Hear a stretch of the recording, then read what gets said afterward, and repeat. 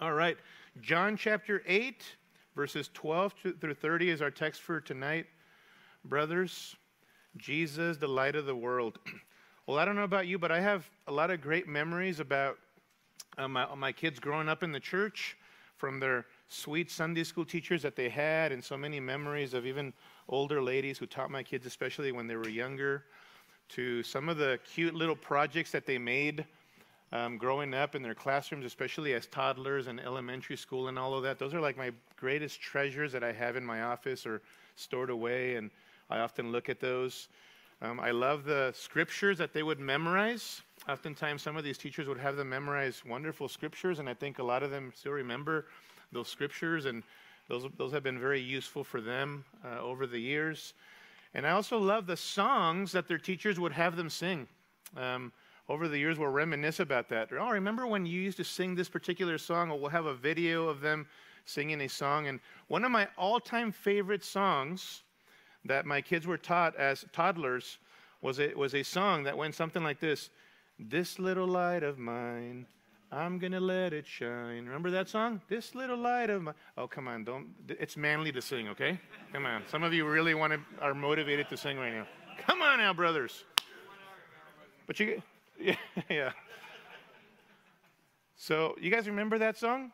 That's a great song. I mean, that's like big theology deposited into little minds if you think about it. I mean, it's speaking about being a witness in this world because we are those who have received Christ, who is the light of the world, right? And even as believers, I think that song reminds us that if we are in Christ, that we are those who are called to walk in the light, who walk in holiness, in Christ-likeness, as Jesus is the light, right? So, wonderful song. And this is really the theme of our time tonight. Jesus as the light of the world. And here's yet another staggering, life-altering, if you embrace it, self-claim by our Lord Jesus. One of the 7 I am statements in the Gospel of John, that Jesus is the light of the world. And if you remember the context again, this comes about 6 months, this passage.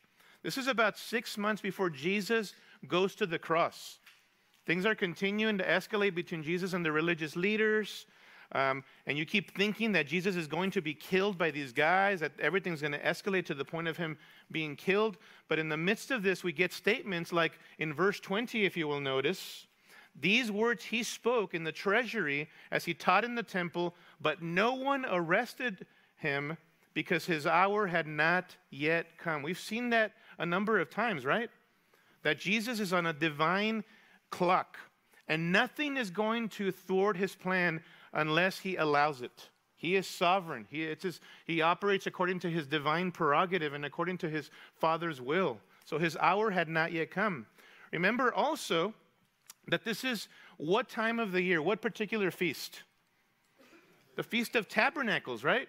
The Feast of Booths, an 8-day feast remembering the wilderness wanderings of the Israelites in the Old Testament. And so Jesus finds himself, according to verse 20, at the temple treasury. The temple treasury was located in what was known as the court of women. And it was called this because women could go no further than this particular area. And the treasury was located there where people would bring their offerings and their alms, right? That was one of the big duties of the devoted Jew, to bring offerings and alms to the temple, especially during feasts. And they would deposit these alms or offerings into these 13 large trumpet-shaped receptacles, each with this large opening into which you would put your offering. And so they would come and do this. And so this court of women was really the most populated part of the temple, especially right now during the Feast of Tabernacles or the Feast of Booths. It was packed. It was a lot of energy there. It was very busy. And so it's here that another important ritual would take place each day of the week of this particular feast. And that ritual or ceremony was the lighting of the luminaries, or the candle holders in the temple. There's a lot of debate about what these were and all of that. Just think of these candle holders with multiple arms that would be set up all over the court of women. And each day during this feast, as it would begin to get dark, they would light these, and they would stay on all night supplying light to the temple. And so this temple was lit. Some historians describe the temple at night as resembling the brightest of diamonds because you could see from afar the blazing light because of these luminaries that would be lit, illuminating the temple. It was quite a sight to see, especially from a distance. And again, what they were celebrating was what back in the day guided the nation during the 40-day wilderness wandering. According to Exodus 13, verses 21 and 22. Write that verse down. A cloud by day would guide the Israelites, and a pillar of fire by night to give them light, to be their guide as they traveled in the midst of this darkness. And so think about that imagery. That's quite an imagery from the Old Testament, and it's with this historical imagery as the background and situated somewhere strategically in the court of women as these luminaries are being lit that Jesus gets up in verse 12. And if you're taking notes, I want us to ponder the significance of the truth which Jesus declares here. That's your first point. Ponder the significance of the truth which Jesus declares here. Look at verse 12 with me. Again, Jesus spoke to them saying, I am the light of the world. Whoever follows me will not walk in darkness, but will have the light of life. I am the light of the world. Here's another staggering statement, one of the 7 I am statements of Jesus in John's gospel. It's really a statement of his deity, that he is God. It brings back to our minds the name that God claimed for himself in Exodus chapter 3, verse 14, if you remember, right? When he told Moses, tell them that I am has sent you. Who is that? Yahweh, the one true God of the Old Testament. Amazing. It's also a messianic statement here by Jesus. I am the light of the world. He is making a messianic statement. Jesus is pointing to himself as the long-awaited Messiah. And I want you to see this, okay? Go with me to Isaiah chapter 42. Isaiah 42. These are good passages for you to write down or to look at with me as well. Isaiah 42 and verse 5. Thus says God, the Lord, or Yahweh, who created the heavens and stretched them out, who spread out the earth and what comes from it, who gives breath to the people on it and spirit to those who walk in it. I am the Lord, I am Yahweh. I have called you in righteousness. I will take you by the hand and keep you. I will give you as a covenant for the people, a light for the nations. Notice that. Underline, a light for the nations, to open the eyes that are blind, to bring out the prisoners from the dungeon, from the prison, those who sit in darkness. I am the Lord, that is my name. My glory I give to no other, nor my praise to carved idols. Look at Isaiah chapter 49 and verse 6. Just a few pages over to your right. Isaiah 49 and verse 6. Let's read from verse 5. And now the Lord says, he who formed me from the womb to be his servant, to bring Jacob back to him, and that Israel may be gathered to him.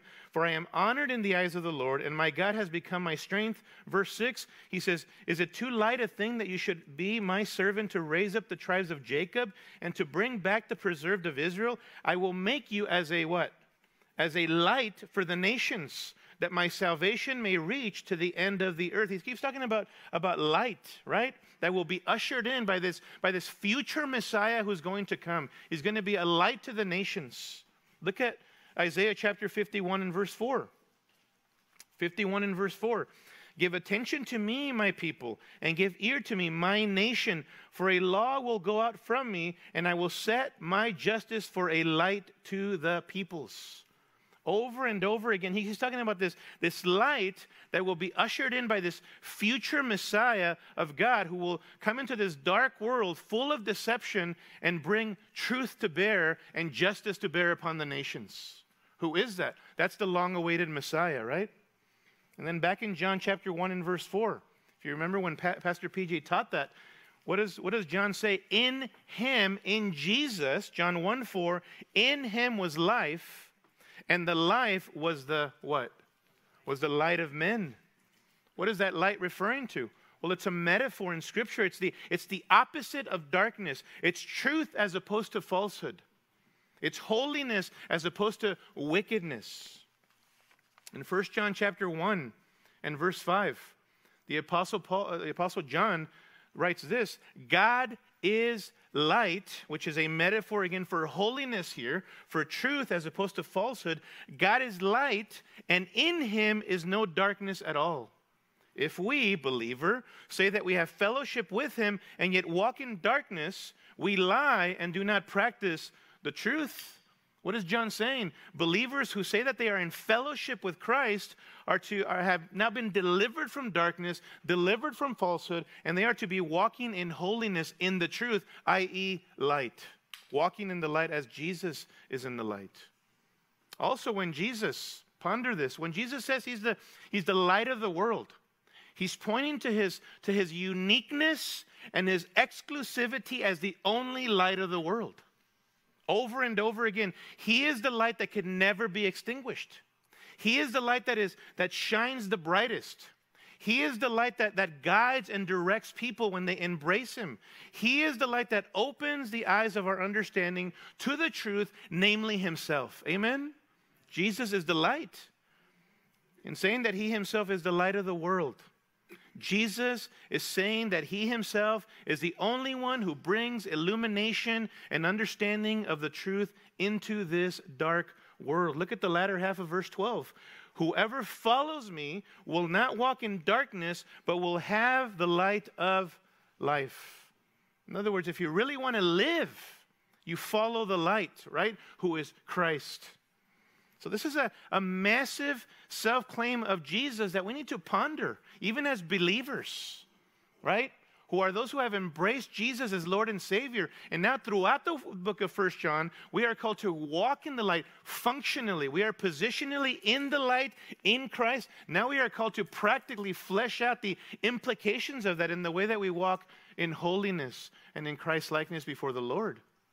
But this is a massive self-claim of Jesus. To proclaim that he himself is the light is for him to pronounce himself as God. And this is the whole point of John. He is God. Therefore, you ought to believe in him. You ought to transfer trust from yourself and your own good works and your own resources and put your trust in Jesus alone because he is God. He is the light of the world. Oh, the Pharisees are not happy campers right now, are they? Again, they're not happy campers. They take huge exception with Jesus' claim again. Look at verse 13 with me. So the Pharisees said to him, "You are bearing witness about yourself. Your testimony is not true." Now he's going to address their concern of the 2 or 3 witnesses in a minute. But their problem, mark it, is not a lack of evidence. It's that they don't believe Jesus' testimony. His word is not good enough for them. Ponder the significance of Jesus' statement. Ponder the significance of Jesus' statement. Brothers, we should never, ever, ever read the self-claims of Jesus, especially as we study the Gospel of John, haphazardly, flippantly. So, if you are here tonight and you are not saved, you have not trusted in the Lord Jesus Christ as Lord and Savior, you realize you need to ponder the significance of what Jesus is saying here. Jesus offers himself here to you if you're still living in darkness as the only one exclusively, as God, a very God, who can open your spiritual eyes to reality. That's what truth means. Truth is reality. Things as they really are. You know how the Bible describes the non-believer? The person who's a non-Christian, the person who trusts in themselves rather than Christ, as living a life of deception, living a lie, living in a state of blindness and deception. Jesus to you says tonight, come to the light. Come to me that you may see things as they really are. Stop living a life of deception. Stop living a life of spiritual blindness. He's calling upon you to come to him. He is the light of the world who can open your eyes to the truth so that you live out your purpose in this world to glorify God and enjoy him forever, now and forevermore. That can only happen through Jesus Christ. And to us also who are in Christ, right? What does Psalm 119 and verse 105 say? Your word is a lamp to my feet and a light to my path. For us who are believers, there are implications here also of Jesus saying, I am the light of the world. We must continue to live that out, meaning that we must continually be guided by Christ, who is the light. How does that happen? By means of his word. Psalm 119, verse 105, right? His word is a lamp to our feet and a light to our path. Just like when you go camping and you need a flashlight, right, in the pitch dark kind of condition, so it is in this life. When we stop depending upon Jesus and being guided by his holy word, we are going away, and we can even fall into a state of deception, functionally speaking, as believers, where we stop seeing things as they are, and we begin to get anxious or doubting or angry or whatever, or frustrated about the circumstances that we see here in this world, in our culture. We can begin to allow the culture to infiltrate our thinking. We need to, even as believers, live out the implications of Jesus being the light by being guided by his word, right? Romans 12:2. Be renewed continually in your thinking. How? By means of the word of God. Colossians 3:16, allowing the word of Christ to dwell in us richly. So there are implications here, both for you, if you are here and you don't know Jesus. He is the one who says, come to me. Come to me. I can open your eyes so that you truly see things for what they are, so that you see the truth. And there are implications for us as believers that we would continue to live out the reality that Jesus is our guide through his word. Amen? Second, be convinced of the witnesses to the truth. Be convinced of the witnesses to the truth. It's interesting here that it seems at first glance that after verse 12, if you note, after Jesus' declaration that he is the light, it's as if Jesus goes completely away from that statement. But really what he does in verses 14 through 20 is to bring the full weight of evidence in support of his declaration that he is the light. What evidence does he provide as you take notes? One, notice there is his personal witness. There is his personal witness in verses 14 through 15. Now watch this. Watch this, because he says two amazing things about his personal witness. First, his personal witness is true by virtue of where he came from. His personal witness is true by virtue of where he came from. Look at verse 14.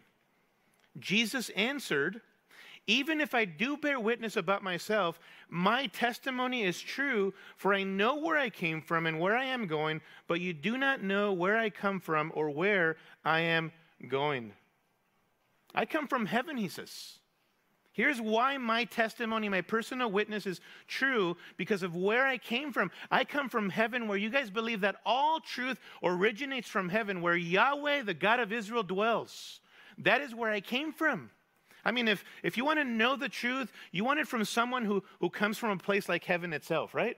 And that's where Jesus came from. That's what he's saying. My personal witness is true because of the fact that I originate from heaven, where Yahweh dwells, the God of Israel. That's where I come from.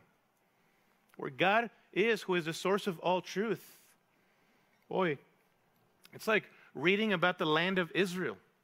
Reading about the land of Israel as opposed to interacting with someone who's actually been there, who's walked the place, that land of Israel, who knows what the place smells like. Jesus is saying, I come from heaven itself, and I can tell you about reality, about the truth. I am a witness of this because I come from heaven. I originate from there. Second, I want you to notice his personal witness is true, he says, because of his kingdom priorities. Because of his kingdom priorities. What do we mean? Because Jesus comes from heaven, he doesn't judge, verse 15, according to the flesh. He's speaking about heavenly realities. Verse 15, you judge, he says, according to the flesh. I judge no one. What does that mean? Jesus is speaking about heavenly realities, that he doesn't judge anyone, listen, by the same standards. These guys judge according to the flesh. Their evaluations, their assessments are not spiritual ones, but fleshly ones, carnal ones. Remember back in John chapter 6, verse 63? What he said to the skeptics when they were struggling with Jesus, saying they must partake of him as the bread of life. What did Jesus say in John 6:63? In essence, you don't get it. It's the Spirit, he says, who gives life. The flesh is no help at all. The words that I have spoken are spirit and life. In other words, I'm not talking to you guys about fleshly, carnal things. I'm talking to you about spiritual kingdom realities. That's what he's getting at in verse 15 here. They're carnal, they're fleshly. Jesus doesn't judge things by the flesh. He comes from heaven, and he is pointing to great kingdom realities, heavenly realities. But these guys don't get this. They don't see this. They're carnal. And isn't this the problem with the non-believer? 1 Corinthians chapter 2, verse 14 says this: the natural person, by which he means the fleshly person, the person who doesn't have spiritual eyes to see, the natural person does not accept the things of the Spirit of God. Why? For they are folly to him, and he is not able to understand them because they are spiritually appraised or spiritually discerned, he says. So what do we need to do? Understanding that, all the more, we need to be praying that God may open the eyes of people to see the truth, right? If they don't have spiritual eyes to see, to be able to discern spiritual things, all the more, God has designed this thing, evangelism, so that we would be all the more dependent upon him, knowing that he is the one, as we're faithful to proclaiming the message, he is the one that opens the spiritual eyes of people to see the truth, right? Drives us to our knees all the more.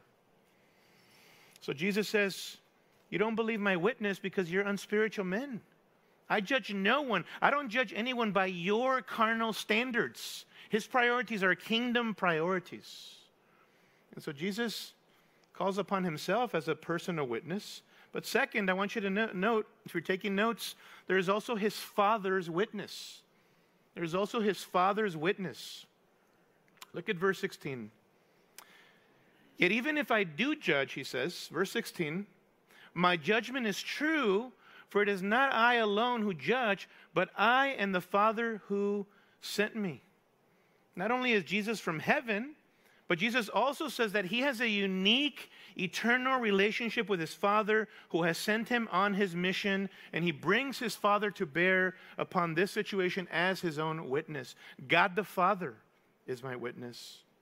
And then he adds, he now addresses their concerns about witnesses in verses 17 and 18. Notice, in your law, verse 17, it is written that the testimony of two people is true.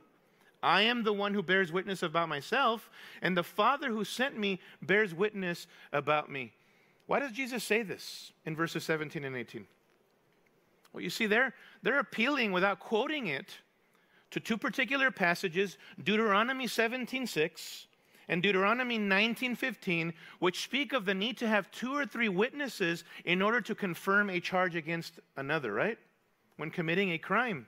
But let me ask you, who do those rules apply to? Who do those rules apply to? Sinners, right? That law is for sinful human beings, specifically for a person charged with committing some crime. But Jesus hasn't committed any crime, though of course they would love to charge him of a crime, right? He hasn't committed any crime. Jesus is sinless and perfect. And so Jesus appeals here to his personal witness and to the witness of his Father. Well, them's fighting words, aren't they? Look at verse 19. They said to him, therefore, where is your Father? Now, at first glance, it seems like they are playing dumb, but if you look at verse 27 with me, verse 27, it says that they did not understand that he had been speaking to them about the Father. That's John's personal commentary. That these guys genuinely were trying to understand this, right? Jesus reiterates this in verse 19. If you notice, you know neither me nor my Father. If you knew me, you would know my Father also. I mean, what a put down. They who claim to really know God didn't know him at all. Jesus says, you don't know him. If you knew him, you would believe my testimony as well as the testimony of my Father. And there's also some irony here in Jesus' statement. Obviously, they know about Jesus, but they don't know Jesus in an intimate, personal way, right? And so notice, Jesus brings 2 witnesses to the witness stand, himself and his Father, but these men are so spiritually blind, they don't see the truth here. Again, this is the diagnosis, brothers, of the whole world in which we live. People are spiritually blind. You know, on Sundays, now Saturday nights, our services and really throughout the week, but especially when I'm heading to services and traveling from where we live on Los Alisos. Some of the men, when we moved in January to our home, said, don't travel these other paths. From your place, you should always travel Los Alisos, less lights. So I want you to know, those of you who gave me, including you, brother, gave me some advice on that, I've taken it. But as I'm traveling from Los Alisos and northernmost Mission Viejo to the church, I mean, you see people walking their dog. You see people jogging. You see people who are driving their car. You know, you get to a red light and they're right there next to you, to your left or to your right. You see people who are, you know, doing all kinds of activity. And from the human eye, of course, they are alive. But how oftentimes do we remember that those are really the walking dead? Do you realize that? We're talking about the walking dead if they don't know Christ. And I often think about that. Man, those are spiritually blind people. What, in a condescending way? No. Because were it not for the grace of God, I would be in the same place as well, and so would you, right? But I think about that in this just to remind myself of my mission and of the way that Jesus saw people when he came. He saw them as souls, right? Souls in a shell called a body. And he always looked at things with kingdom eyes. And he knew that he was walking amongst the walking dead. And so he always tried to witness to them concerning himself. I wonder how often we think about that. This is the diagnosis of the whole world here. That they are spiritually dead. 2 Corinthians chapter 4 and verse 4 says that the God with a little g, the God of this world, has blinded the eyes of the unbeliever to keep them from seeing the light of the gospel of the glory of Christ. Boy, that's helpful, isn't it? 2 Corinthians 4:4, that's helpful in our evangelism and in our outreach to remember that ultimately when somebody doesn't embrace the truth as you share it, it's not personal toward you. It's really not. It feels that way. And certainly because Jesus is our Lord and we love him, right? We take that personally in the sense. But in an ultimate sense, brothers, it's not personal toward us when they reject the truth. They are spiritually blind people. They need the Lord. They need the Lord. And we need to be driven to prayer all the more.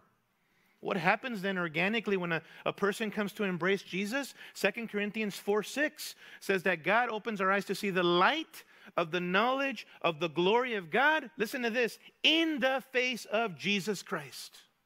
I love that. We see the light of the knowledge of the glory of God in the face of Jesus Christ.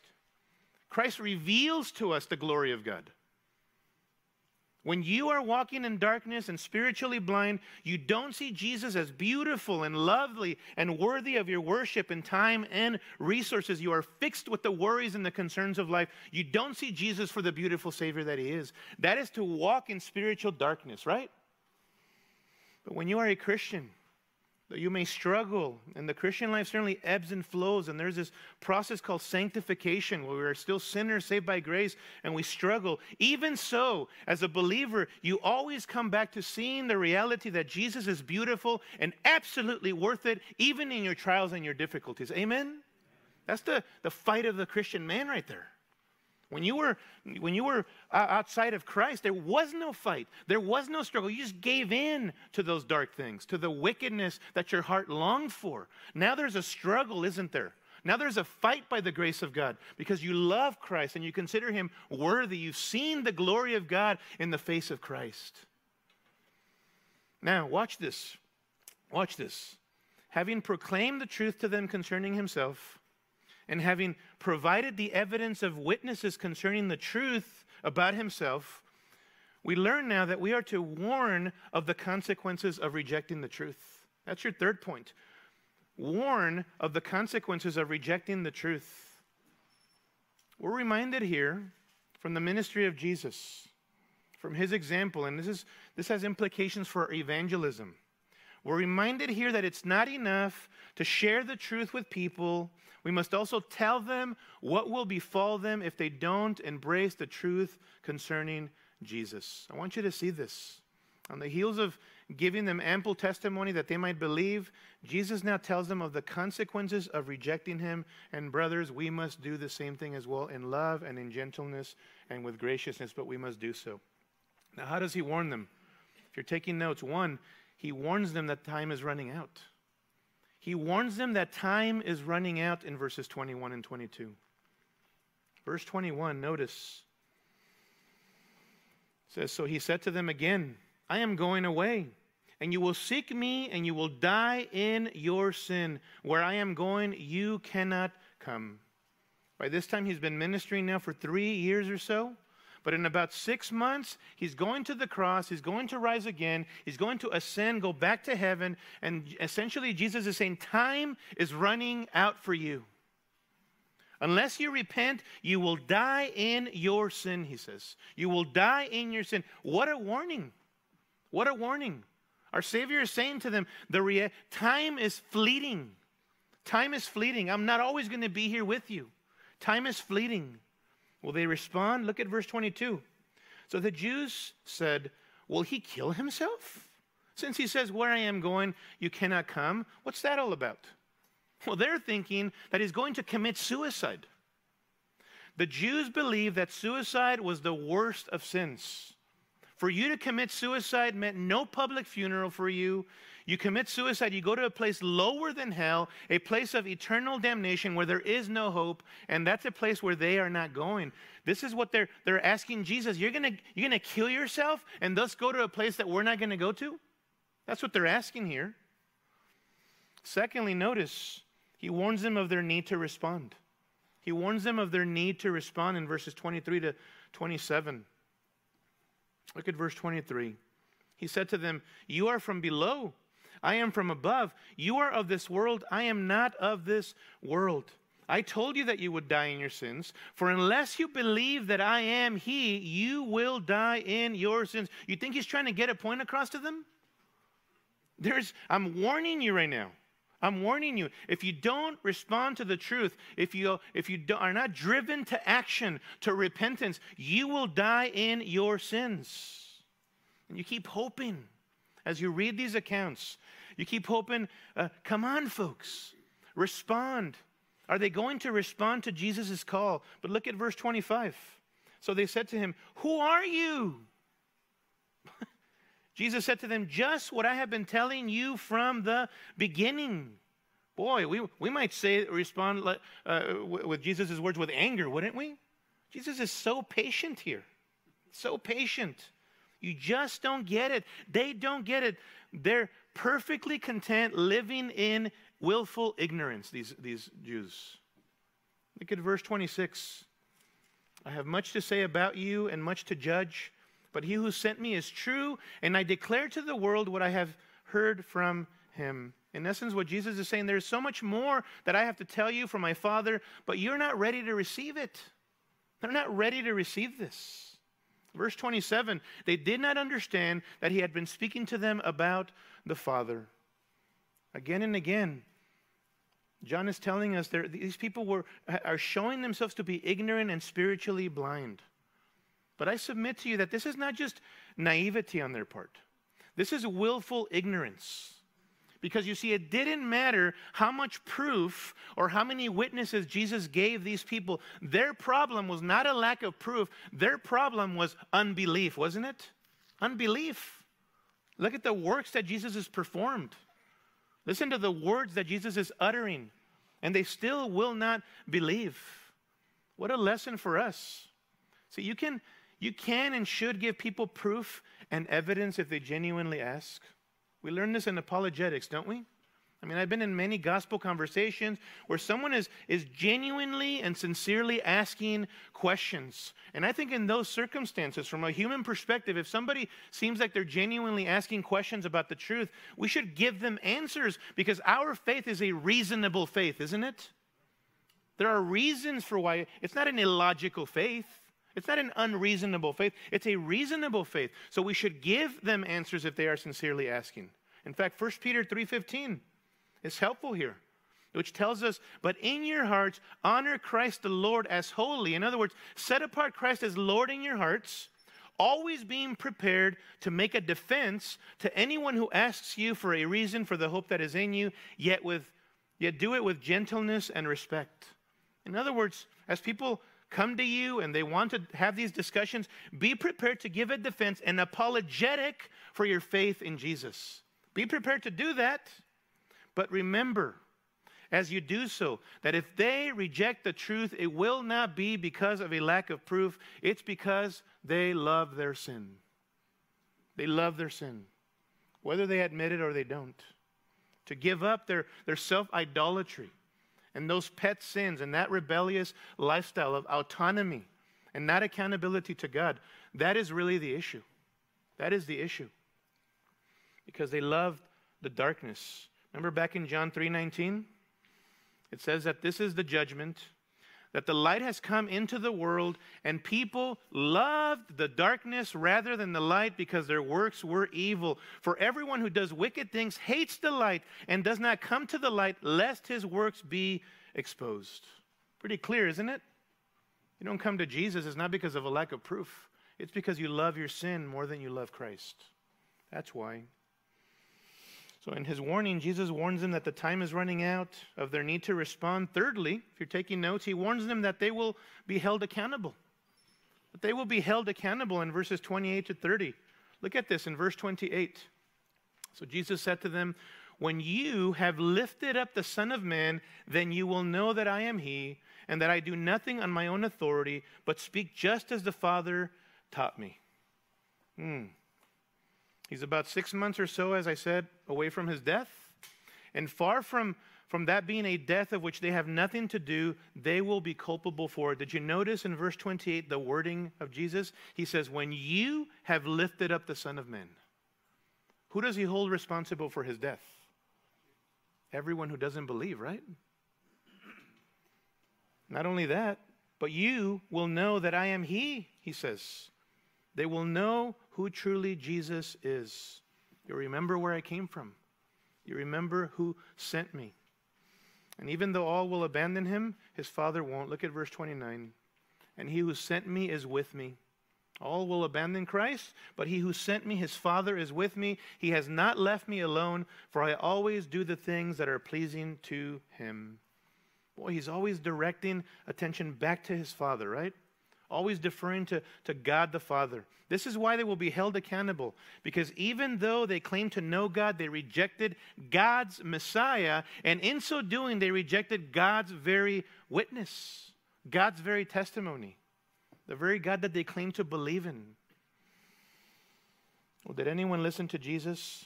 John tells us in verse 30. By the way, that's a typo on your questions that a brother pointed this out so helpfully earlier. There's a typo there. It's not John 8:3, but John 8:30. Okay?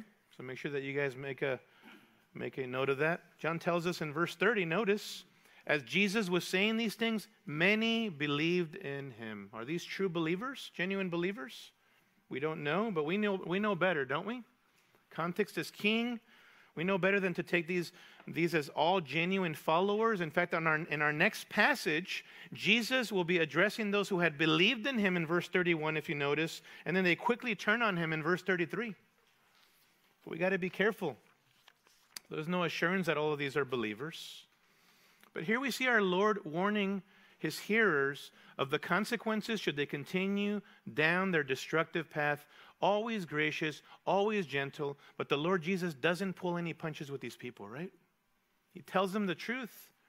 He warns them that they will die in their sins should they continue in their unbelief. I don't know about you, but that puts chills up my spine. For him to tell these people this, people that could even take him to the cross at that moment. He doesn't fear. He's on a divine timetable, but he wants to tell them in love what is true. You will die in your sins. I mean, that is the most frightening thing that can happen to any person, that you die in your sins. That you die physically, the first death, but then that you die eternally speaking, the second death, and not go with Jesus to heaven to enjoy him forever and ever and ever. That's the most frightening thing that can happen. For you to die in your sins and go to a place, listen to me, a place called hell. A real physical place. A real location. A real physical place of eternal torment where the worm does not die and the fire is not quenched. That's a real place. A real place of weeping and gnashing of teeth, as Jesus described it. A place where people spend eternity suffering forever and ever and ever. Why? As a reminder of the seriousness of their sin against a holy and loving God. Hell is a place where a person will forever be reminded not just of the fact that they rebelled against their Maker, but listen to me, more so of the fact that they rejected God's free, loving offer of forgiveness found in Jesus Christ alone. And the person in hell will have to remember that forever and ever and ever, with no more hope of being saved from that location. And so you see why Jesus was so zealous? So passionate, so resolute on going to the cross in 6 months about warning people that they needed to embrace him as the light of the world. This is why, because he understood about that place, that if people died in their sins, he knew where they were going to go. That's why he came into the world, to seek and to save those who are lost. And that's why we're here, brothers. That's why we should be so resolute and so passionate about Jesus' mission. Amen? In the same way, we should be like Jesus, instructing and appealing and pleading and begging. 2 Corinthians 5:20, be reconciled to God. Be reconciled to your Maker. Bow the knee to your Maker. Trust in the Lord Jesus Christ. Like the apostles in Acts 2, we should be pleading with people, be saved from this perverse generation, Acts chapter 2, verse 40. Be saved from this perverse generation, said Peter, the apostle, to the multitudes there. Today, now is the day of salvation, 2 Corinthians 6, verse 2. It should be something that we should consistently be pleading with people about if we understand the seriousness and the weight of what people are facing in the future. And more importantly, that they're not giving glory to God, who created them for himself, to give him glory, to find him all satisfying. You say, well, Pastor Kempiz, God is sovereign. And no matter what, people, whoever is going to believe is going to believe because God is sovereign. Yes, preach it. God is sovereign, but he uses means, right? He uses us to plead and warn people just like he sent somebody to plead and warn you. What did Jesus do? All the while speaking of the sovereignty of God and salvation, in John's gospel, he said things like these. Ready? John chapter 1, verse 43, he said to Philip, follow me, Philip. He's calling people to make the commitment, in that case, Philip. John chapter 6, verse 29, this is the work of God, that you believe in him whom he has sent. He's calling people to believe in him. John chapter 6, verse 35, I am the bread of life. Whoever comes to me shall not hunger, and whoever believes in me shall never thirst. Is he pleading? Yes. Does he believe in the sovereignty of God? Yes. Is he pleading? Yes. So must we. John chapter 1, verse 37, on the last day of the feast, the great day, Jesus stood up and cried out, if anyone thirsts, let him come to me and drink. Whoever believes in me, as the scriptures have said, out of his heart will flow rivers of living water. Again and again and again, Jesus calls for a response. Jesus calls for repentant action flowing from a repentant, humble heart where people see the brokenness of their condition, right? And the beauty of Jesus. And here in our passage, chapter 8, verse 12, I am the light of the world.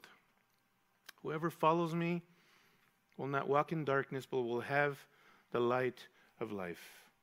This is the great evangelist, out of a heart of compassion for the lost, calling for a response from hell-bound sinners. And my prayer, beloved brothers, is that we too, like our Lord, would carry on his mission of proclaiming the gospel, because we are speaking and facing and looking into the eyes of hell-bound sinners who need to hear about the love of Christ, right, to save them.